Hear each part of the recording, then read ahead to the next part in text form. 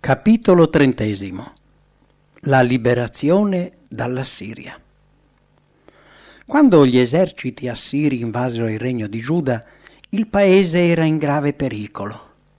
Gerusalemme sembrava votata alla distruzione totale.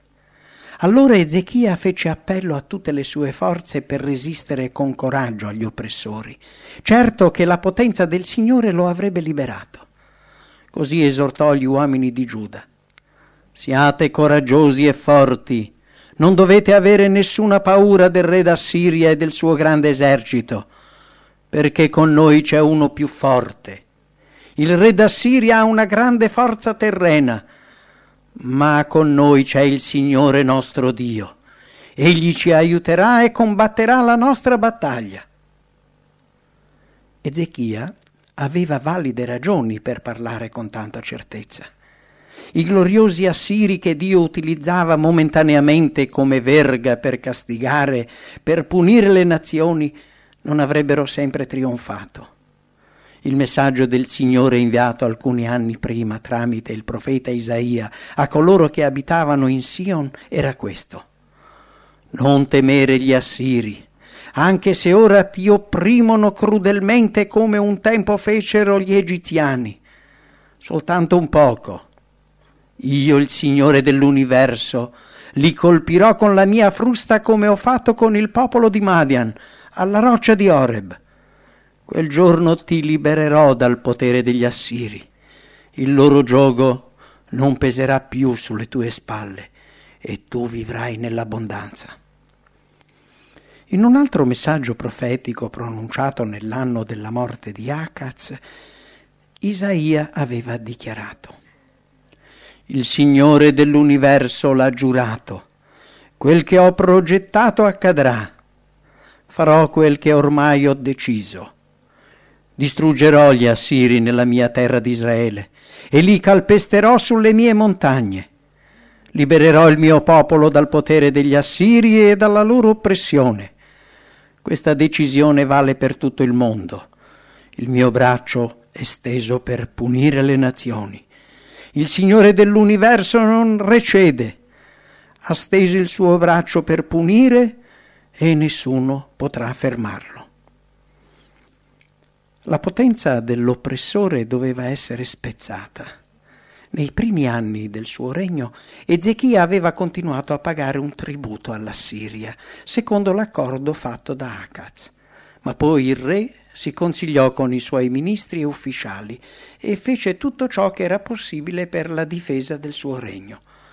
Aveva assicurato un abbondante rifornimento d'acqua entro le mura di Gerusalemme, mentre fuori dalla città l'acqua scarseggiava.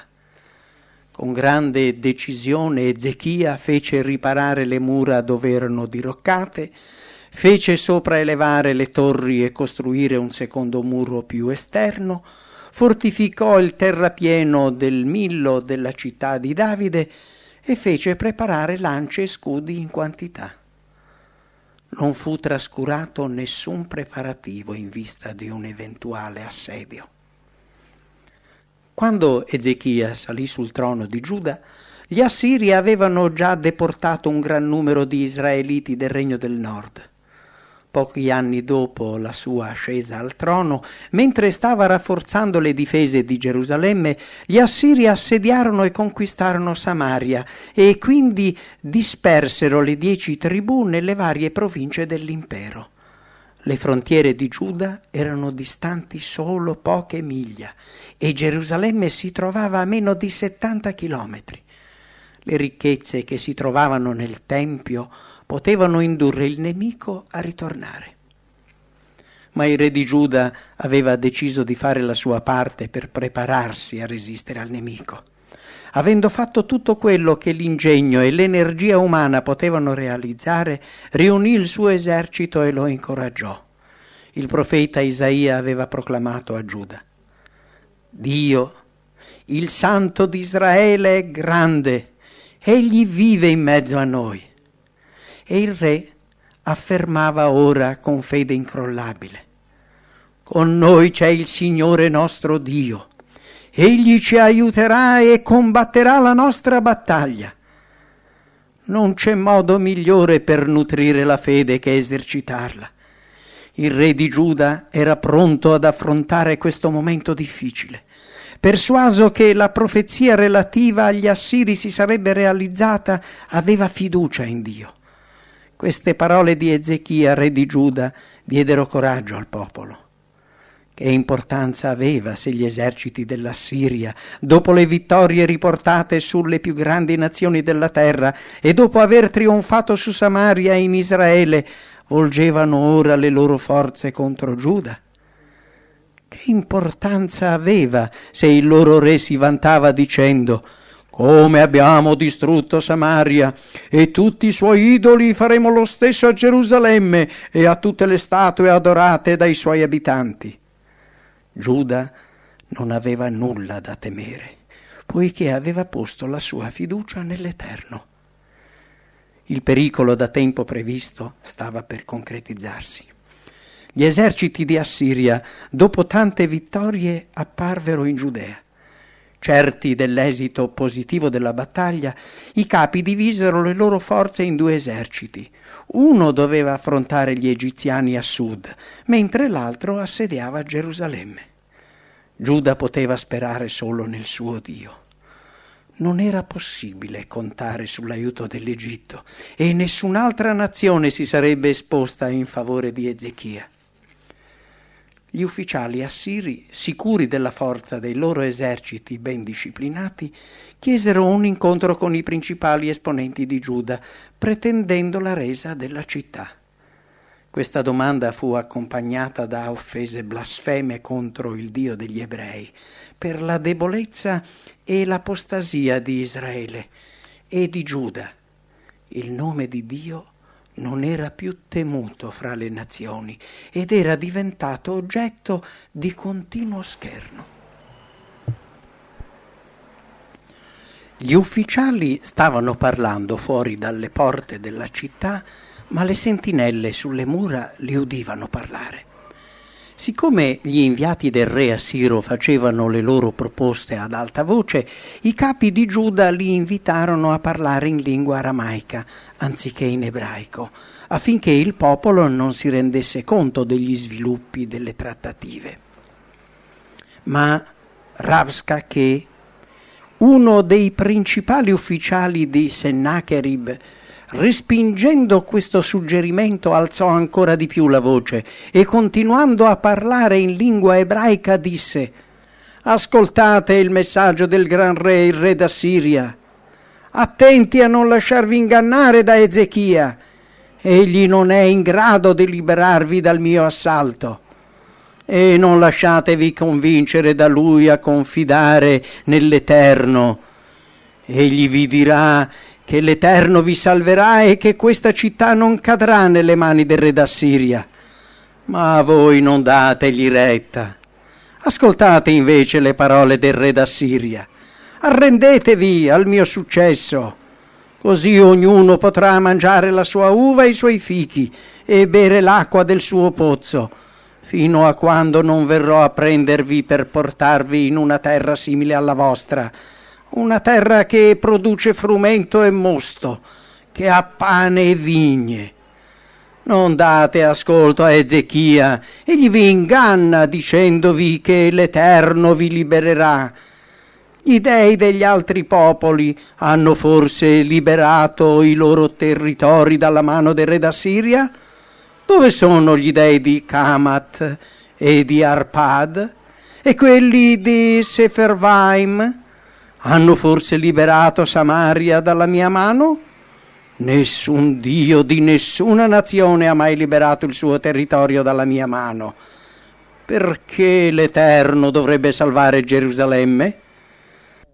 A questi insulti i rappresentanti di Giuda non risposero. Concluso l'incontro tornarono da Ezechia. Con i vestiti strappati per il dolore gli riferirono le parole del luogotenente assiro. Il re si strappò anche lui le vesti, indossò un abito di sacco e si recò al tempio. Un messaggero fu inviato da Isaia per informarlo dell'esito dell'incontro. Oggi È per noi una giornata di grande dolore, di castigo e di vergogna, furono le parole rivoltegli dal re. Siamo come donne pronte a partorire, ma troppo deboli per farlo. Il re d'Assiria ha mandato qui il suo luogotenente a insultare il Dio vivente. Spero che il Signore abbia udito le sue parole e lo punisca. Tu, Isaia, prega il Signore per quelli che finora sono scampati al re d'Assiria.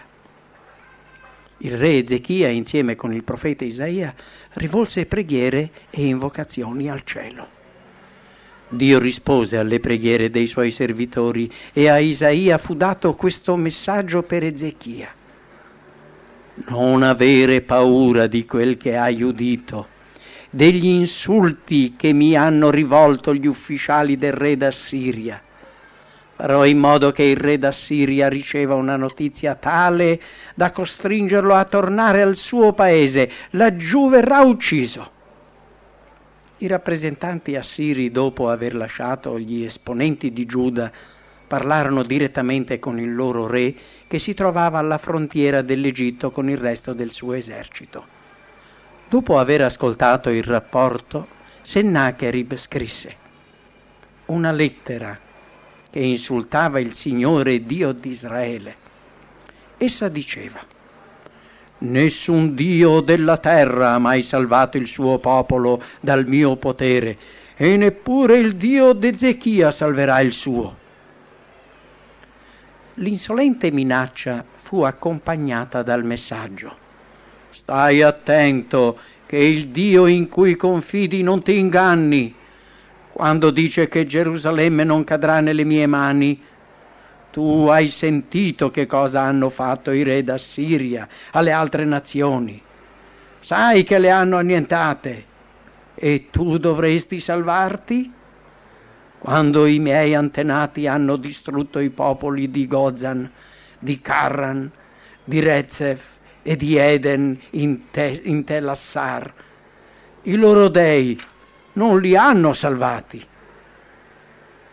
Quando il re di Giuda ricevette questa lettera così sarcastica e minacciosa, la portò nel tempio e srotolò la lettera davanti al Signore. Quindi pregò con fede per chiedere al Signore che le nazioni della terra riconoscessero che il Dio degli ebrei viveva e regnava. Era in gioco l'onore dell'Eterno. Soltanto Lui poteva liberarli. La preghiera di Ezechia in favore di Giuda e della gloria del sovrano supremo era gradita a Dio.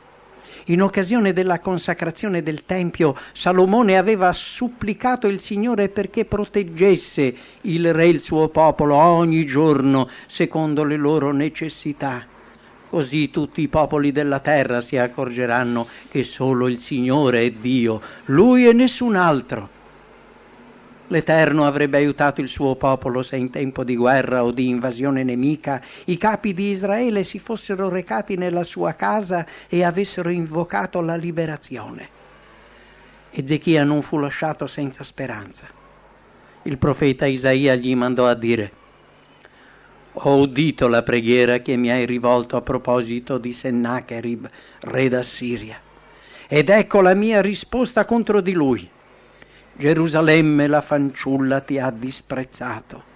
La città di Sion ti ha deriso, Sennacherib. Ma sai tu chi hai insultato e ingiuriato? Contro chi hai alzato la voce? Verso chi sei stato insolente? Verso di me, il Santo di Israele. Il paese di Giuda era stato devastato e impoverito dall'esercito d'occupazione, ma il Signore aveva promesso di provvedere miracolosamente ai bisogni del popolo. A Ezechia giunse il messaggio: ecco un segno di quel che accadrà. Quest'anno mangerete il grano cresciuto dalle spighe rimaste sul campo. L'anno prossimo il frutto dei semi caduti fuori del campo. Ma l'anno dopo seminate e mietete pure, piantate vigne e mangiate l'uva. I superstiti del regno di Giuda saranno di nuovo come piante con profonde radici, e porteranno ancora frutto, perché è certo che a Gerusalemme ci saranno superstiti e sul monte Sion sopravvissuti. L'amore ardente del Signore farà questo. Ecco quel che dice il Signore contro il re d'Assiria. Non entrerà mai in questa città, non vi lancerà contro una sola freccia, non l'attaccherà con soldati armati di scudi e contro di lei non alzerà terrapieni.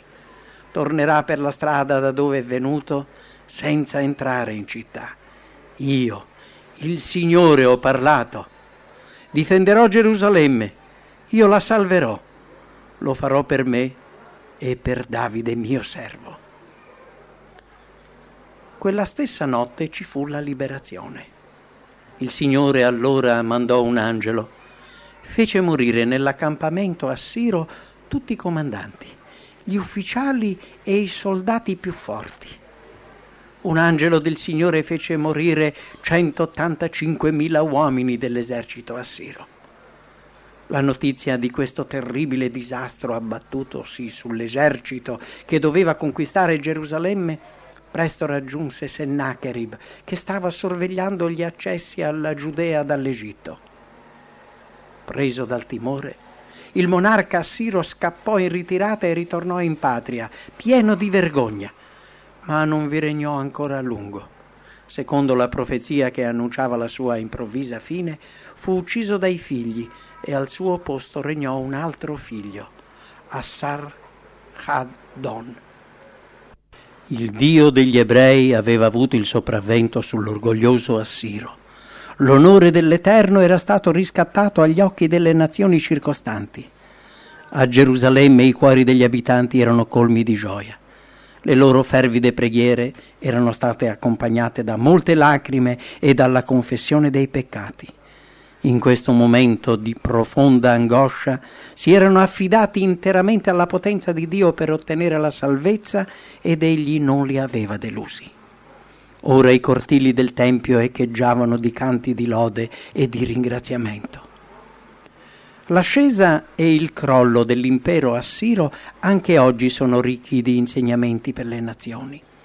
Le scritture hanno paragonato la gloria dell'Assiria all'apice della sua prosperità a un albero maestoso piantato nel giardino di Dio che si innalza al di sopra degli alberi circostanti.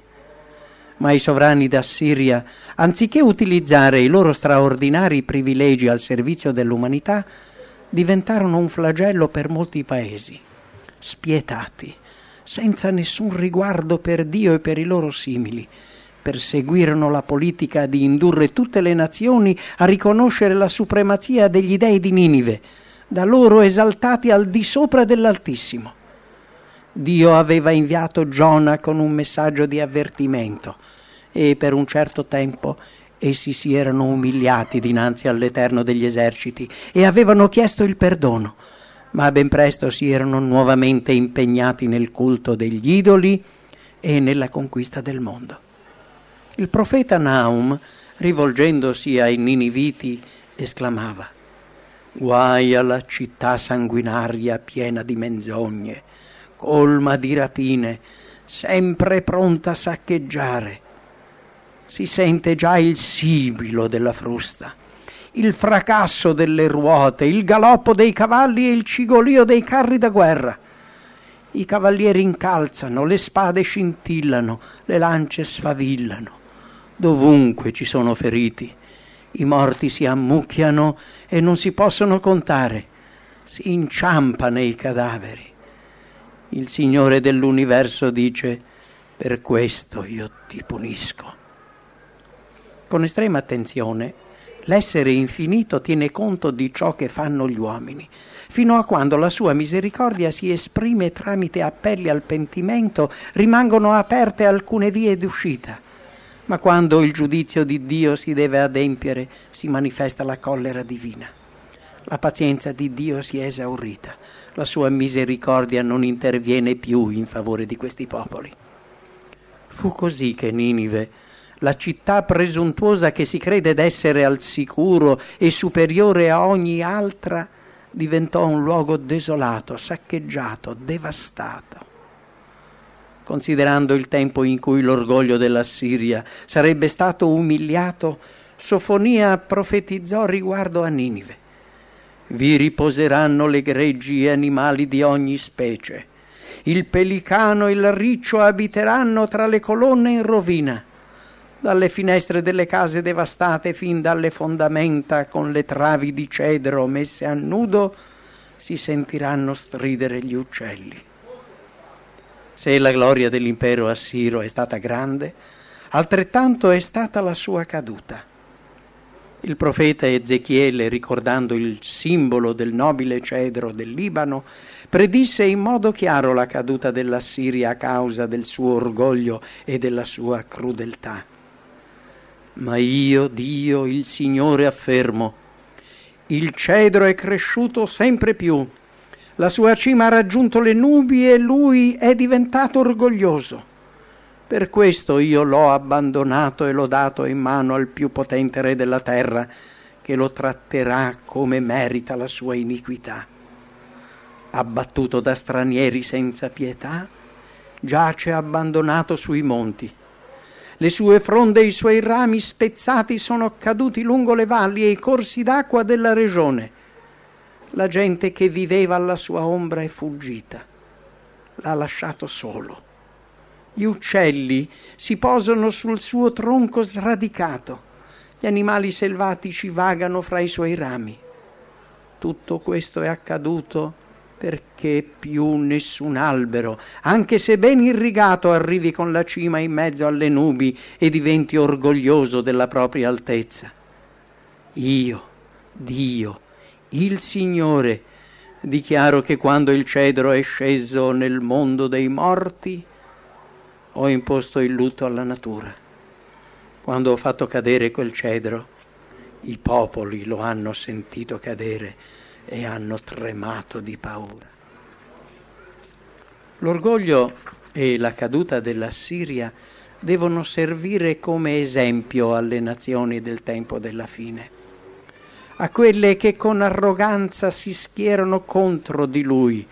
Dio dice: nessun albero dell'Eden era splendido e grande come te, ma insieme a loro anche tu sarai gettato sottoterra nel mondo dei morti. Il Signore è buono, è un rifugio sicuro nel giorno della sventura. Egli si prende cura di quelli che si rifugiano in Lui quando stanno per essere travolti. Egli distrugge chi gli è ribelle e spinge i suoi nemici nelle tenebre della morte. Questa è la sorte di tutti coloro che cercheranno di innalzarsi al di sopra dell'Altissimo. L'orgogliosa Assiria sarà umiliata e l'Egitto perderà il suo potere. Questo è vero non solo per le nazioni che si schierarono contro Dio anticamente, ma anche per le nazioni che oggi non realizzano l'obiettivo divino. È il giorno del giudizio finale, quando il giusto giudice di tutta la terra vaglierà le nazioni. Tutti coloro che sono rimasti fedeli alla verità entreranno nella santa città e le volte celesti risuoneranno dei canti di trionfo dei redenti.